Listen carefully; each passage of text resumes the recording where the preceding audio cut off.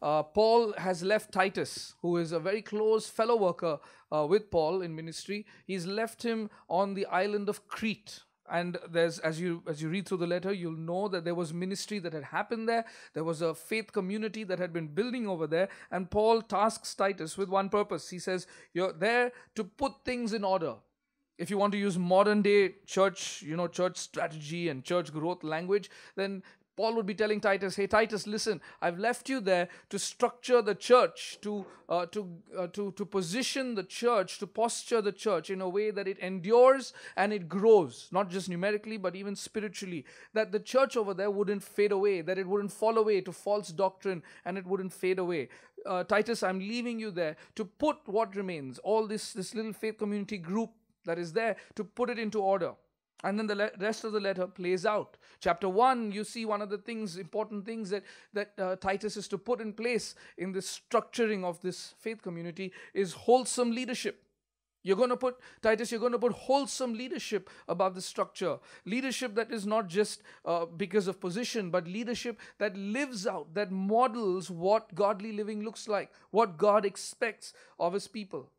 You're going to put in place wholesome leadership that is well versed with scripture, that can accurately handle the word of God, because that godly leadership is what is going to protect this community against false doctrine, against wrong theology that will come its way, against people that will try to disrupt entire households, as Paul would tell Titus. He says you've got to put wholesome leadership in place when you're putting things in order. Then you move to chapter 2, and last week, and I thank God for technology, I get to listen to the videos, and last week we looked at what wholesome living looks like. Paul tells Titus wholesome living, and he talks about this wholesome living, and he says, teach what accords with sound doctrine, and it begins, and you can't miss it, that wholesome living within the community of faith has this strong flavor of discipleship.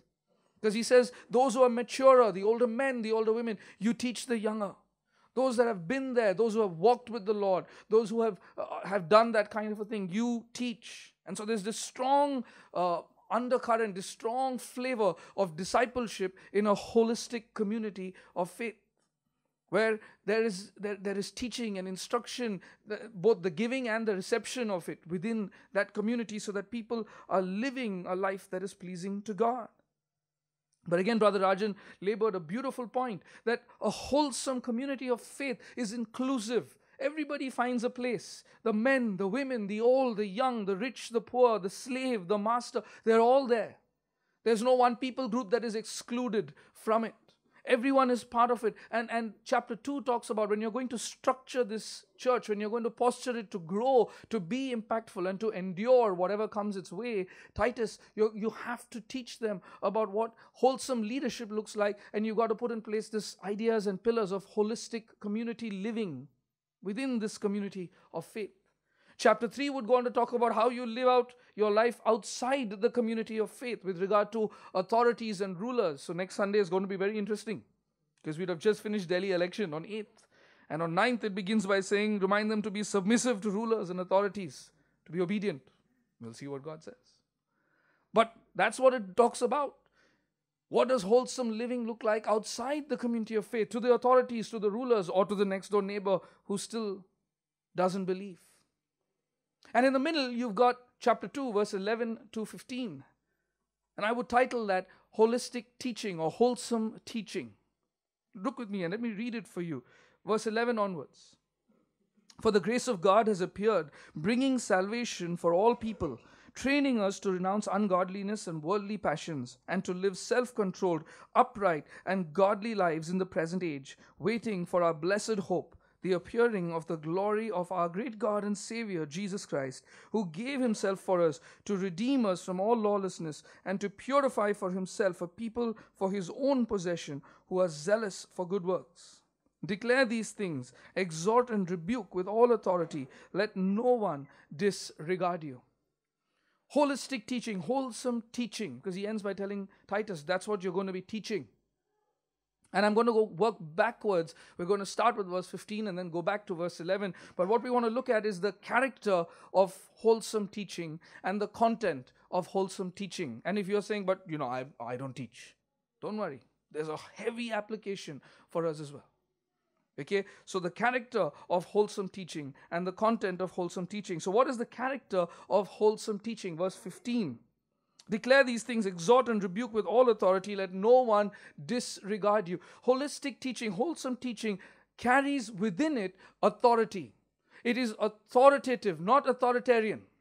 It is not a preaching, a message, a teaching that says, shut up and do it because I said so. No, but it comes still with authority. It comes with authority, and Paul is reminding Titus, who again last week Brother Rajan told you, and a few weeks ago I said the same, would have been in his 20s, late 20s probably. And Paul tells him, listen, when you're teaching, teach with authority. Now, when we go to UK, we visit a few churches, we try and find something nearby where her family is, Emily and I, and we've heard some great sermons, been blessed by some, but sometimes we've gone to some churches where the pastor has done his homework. He's got the content right and he's teaching correct theology. But the British people are very polite. And so when he delivers the sermon, it sounds very, I don't want to inconvenience you.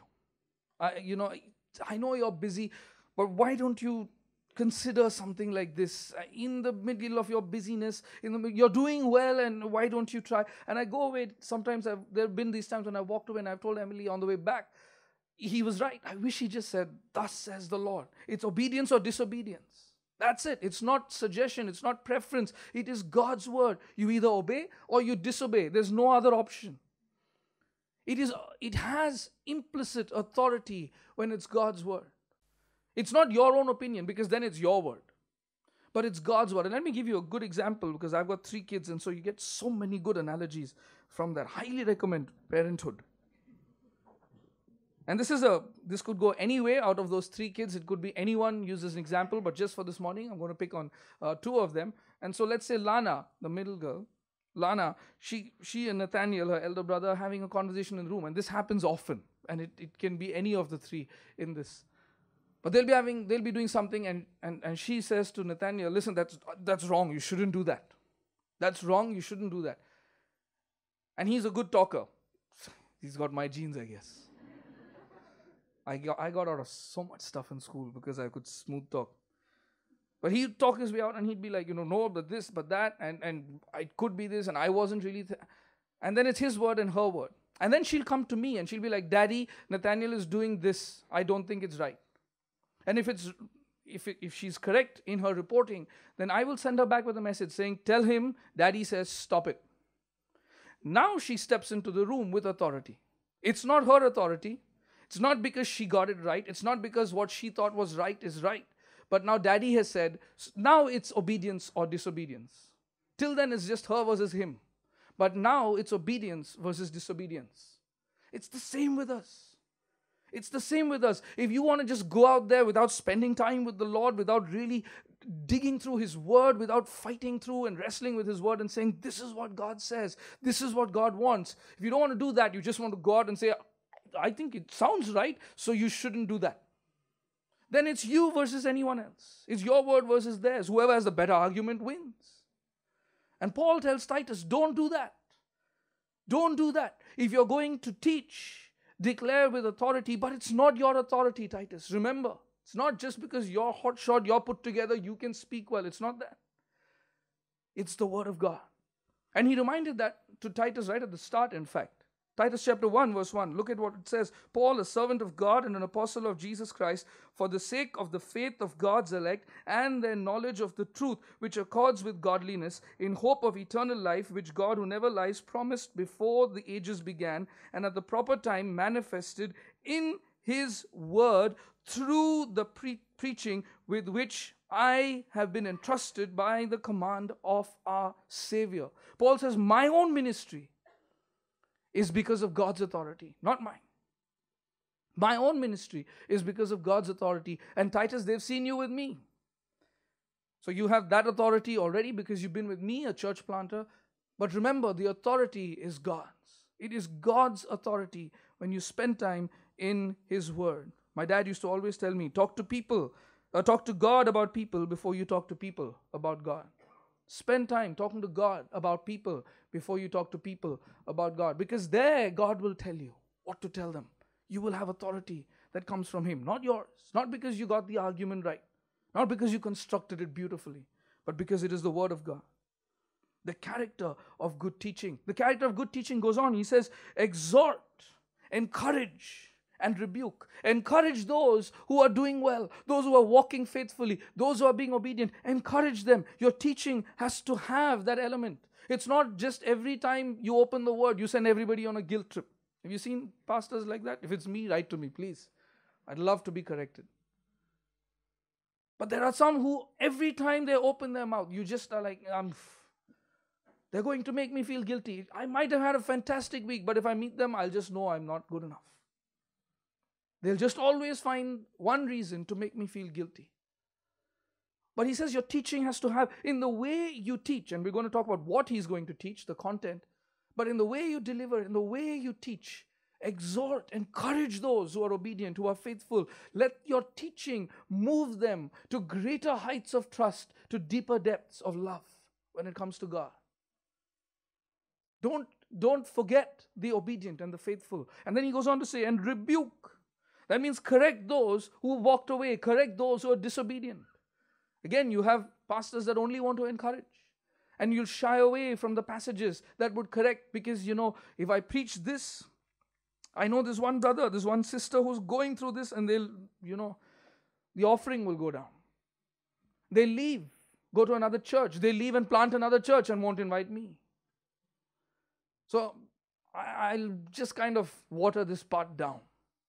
But Paul tells Titus, listen, rebuke with authority as well. Correct. If it is the word of God, speak it and rebuke. Correct people that are disobedient. Through the authority of the word. Not just because they're not living the way you want them to live. But the word of God says this and you are doing something else. Correct. Correct them. The character of wholesome teaching. It is authoritative. But not your authority, God's authority, because you've spent time wrestling with God and you know God wants you to say this. The character of wholesome teaching is that it encourages those who are faithful. The character of wholesome teaching is it rebukes, it corrects those who are wrong, convicts them and calls them back. But what is the content of wholesome teaching? And that's why verse 11. Verse 11.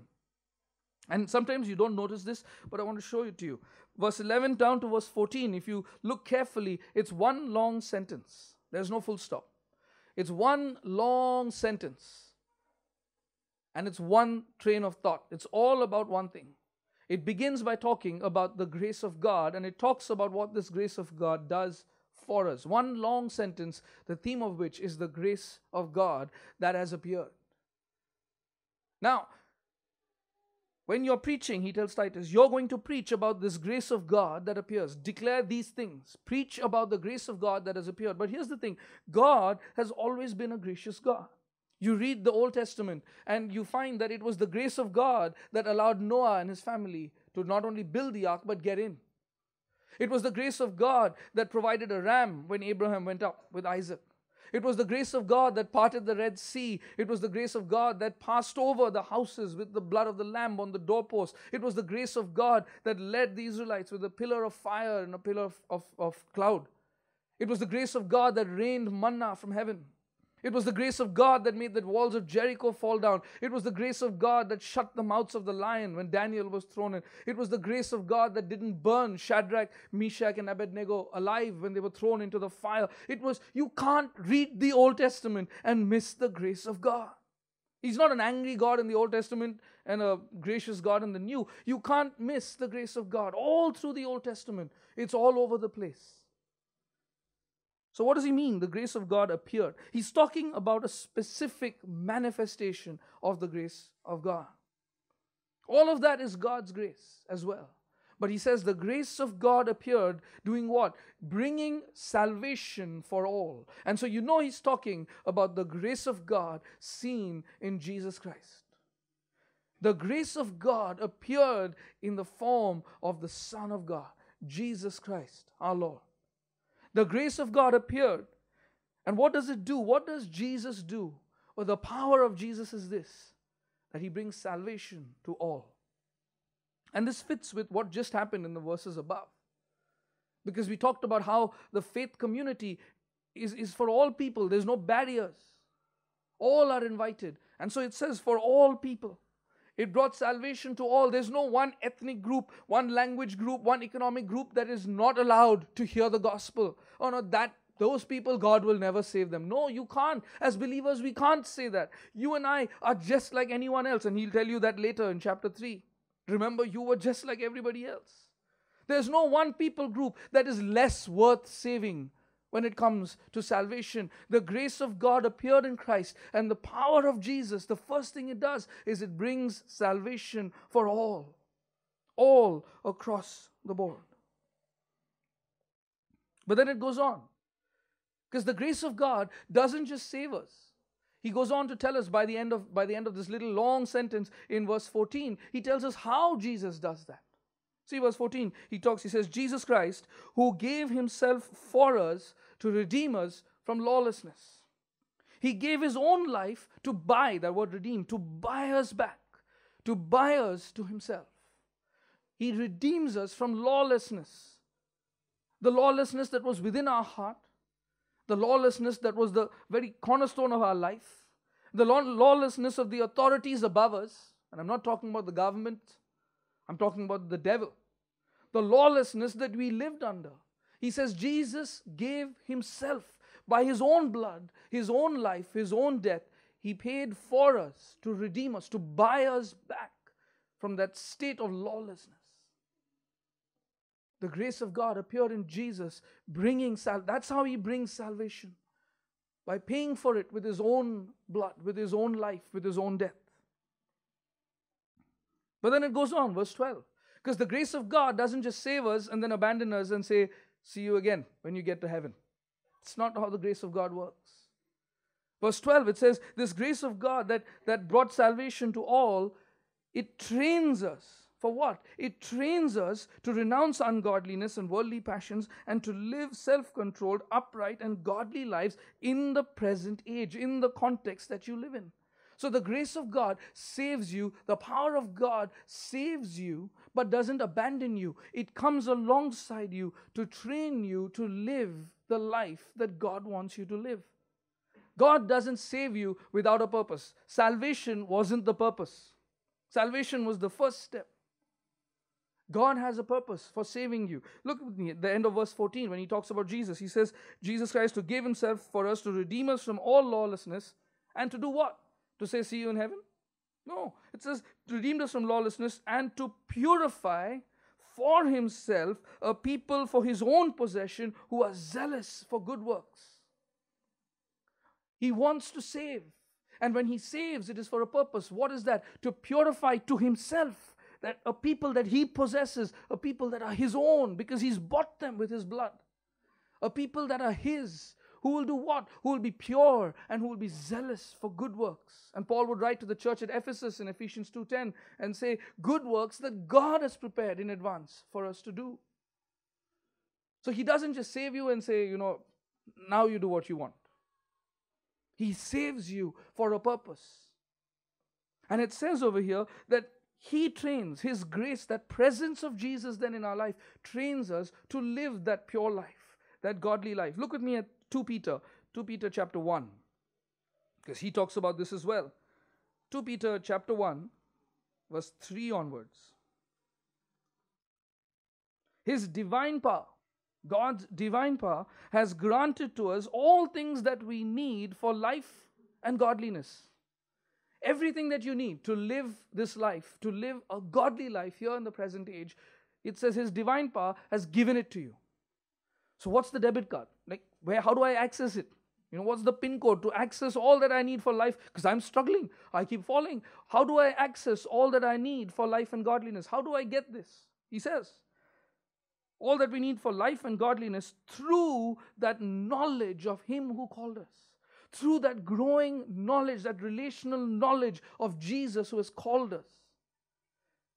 You get all that you need for life and godliness through that relational, intimate knowledge of Jesus as it grows within you. That understanding, that knowing of Jesus, you access all that you need for life and godliness through him who called us, by that calling, the calling that he had upon you, by which he has granted to us his precious and very great promises, what happens with those promises? Because we think, God has promised. I'm standing on the promises of God. It means health, wealth, and prosperity. It means nothing bad can happen to me. Those very great and precious promises, so that through them, through that promises of God, you may become partakers of His divine nature, godly nature, that you would be partakers, you would be shareholders, you would have His divine nature in you. Those are the great, precious promises. It's not just about this life and comfort.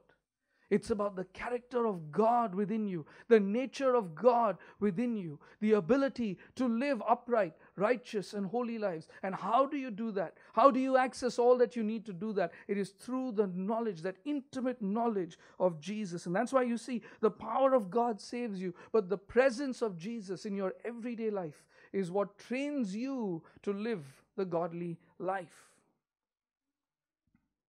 Now, I don't know how many of you have been to a gym. Yeah, I've been a few times and it didn't work out.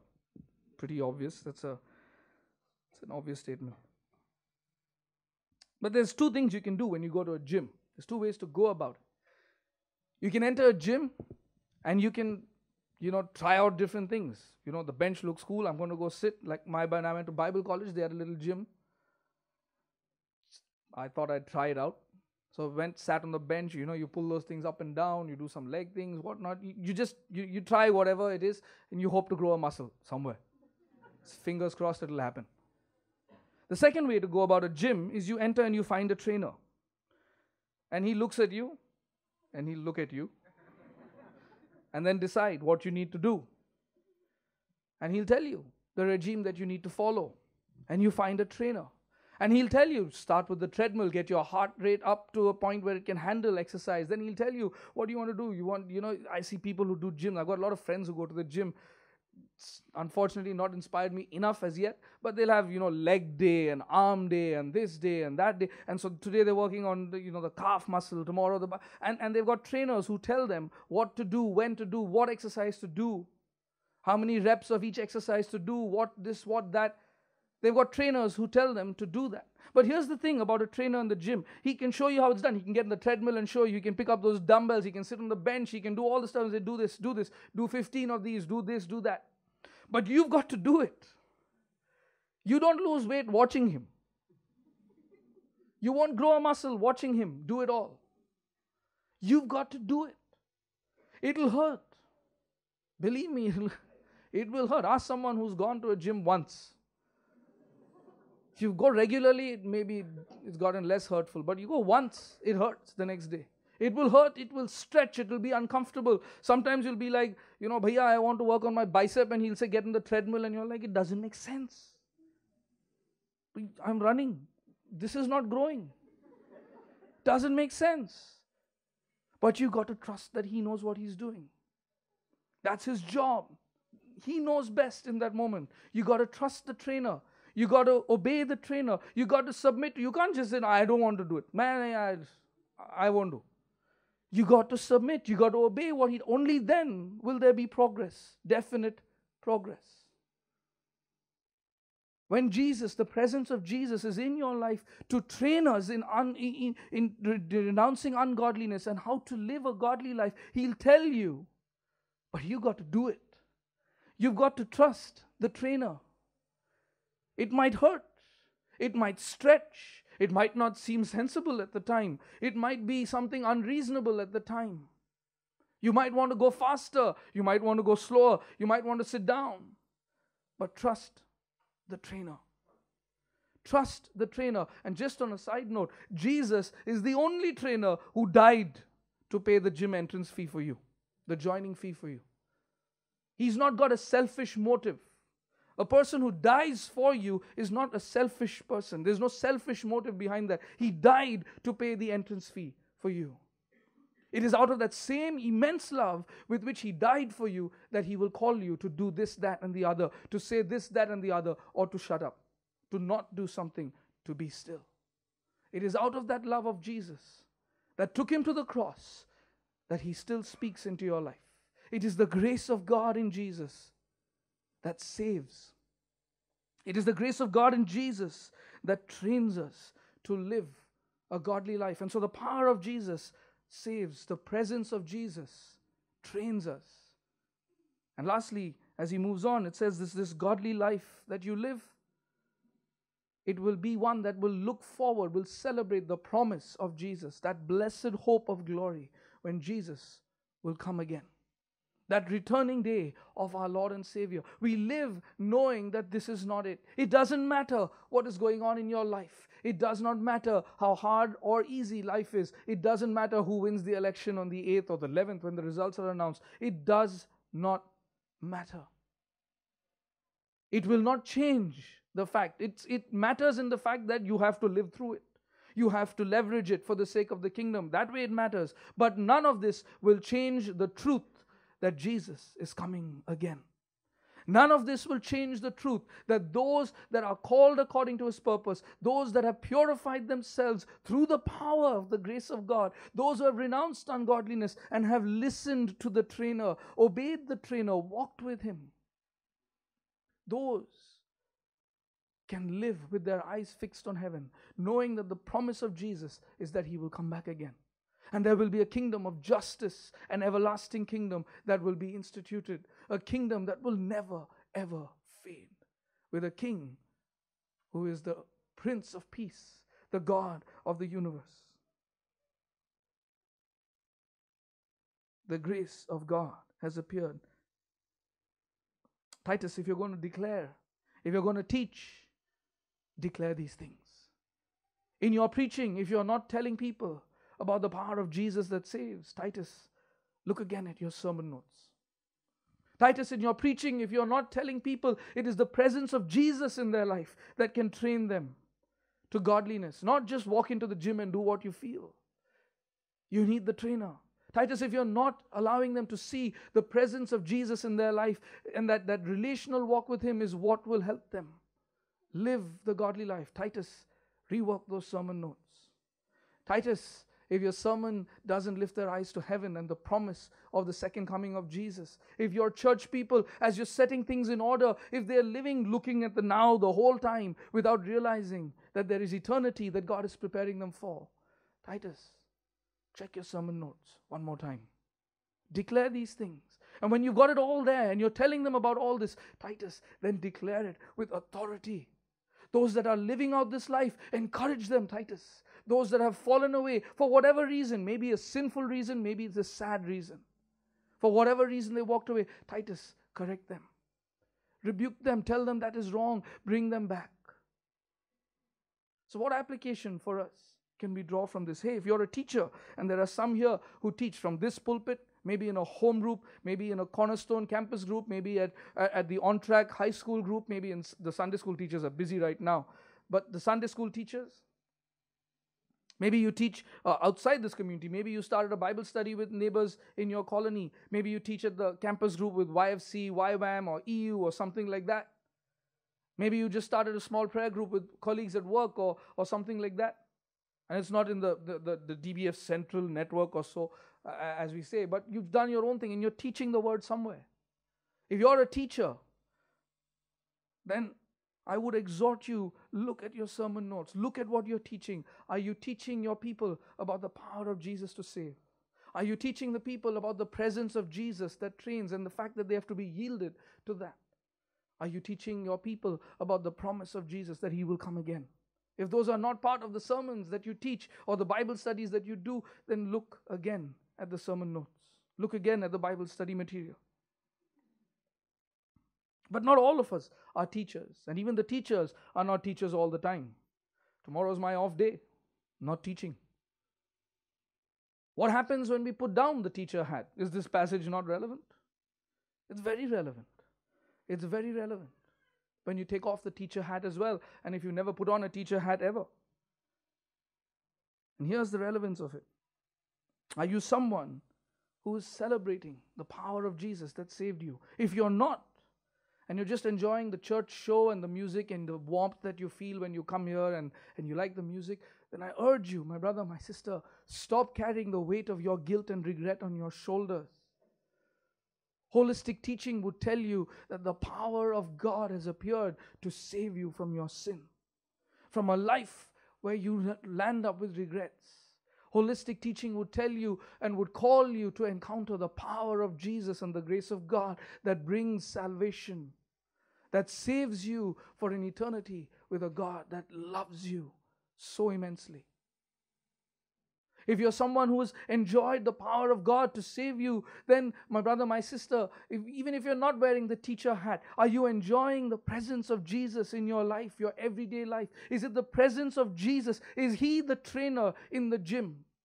Or are you running in there and trying every odd thing, hoping to grow a spiritual muscle sometime? Or are you yielded and submitted and trusting and obeying the trainer, the Lord Jesus? Is He present, or has He left the gym altogether? And you're busy thinking, I'm in the gym, I've got a dumbbell I must be growing. Or is the presence of Jesus in your life training you? And are you yielded to His training? Whether you're a teacher or not. And maybe you've celebrated the salvation, the power of Jesus that brought salvation. Maybe you're enjoying the presence of God that trains you, but maybe with all the Delhi elections, this, that, or the other, or maybe your own business, your own family, whatever, maybe somehow your eyes have moved from there to the now.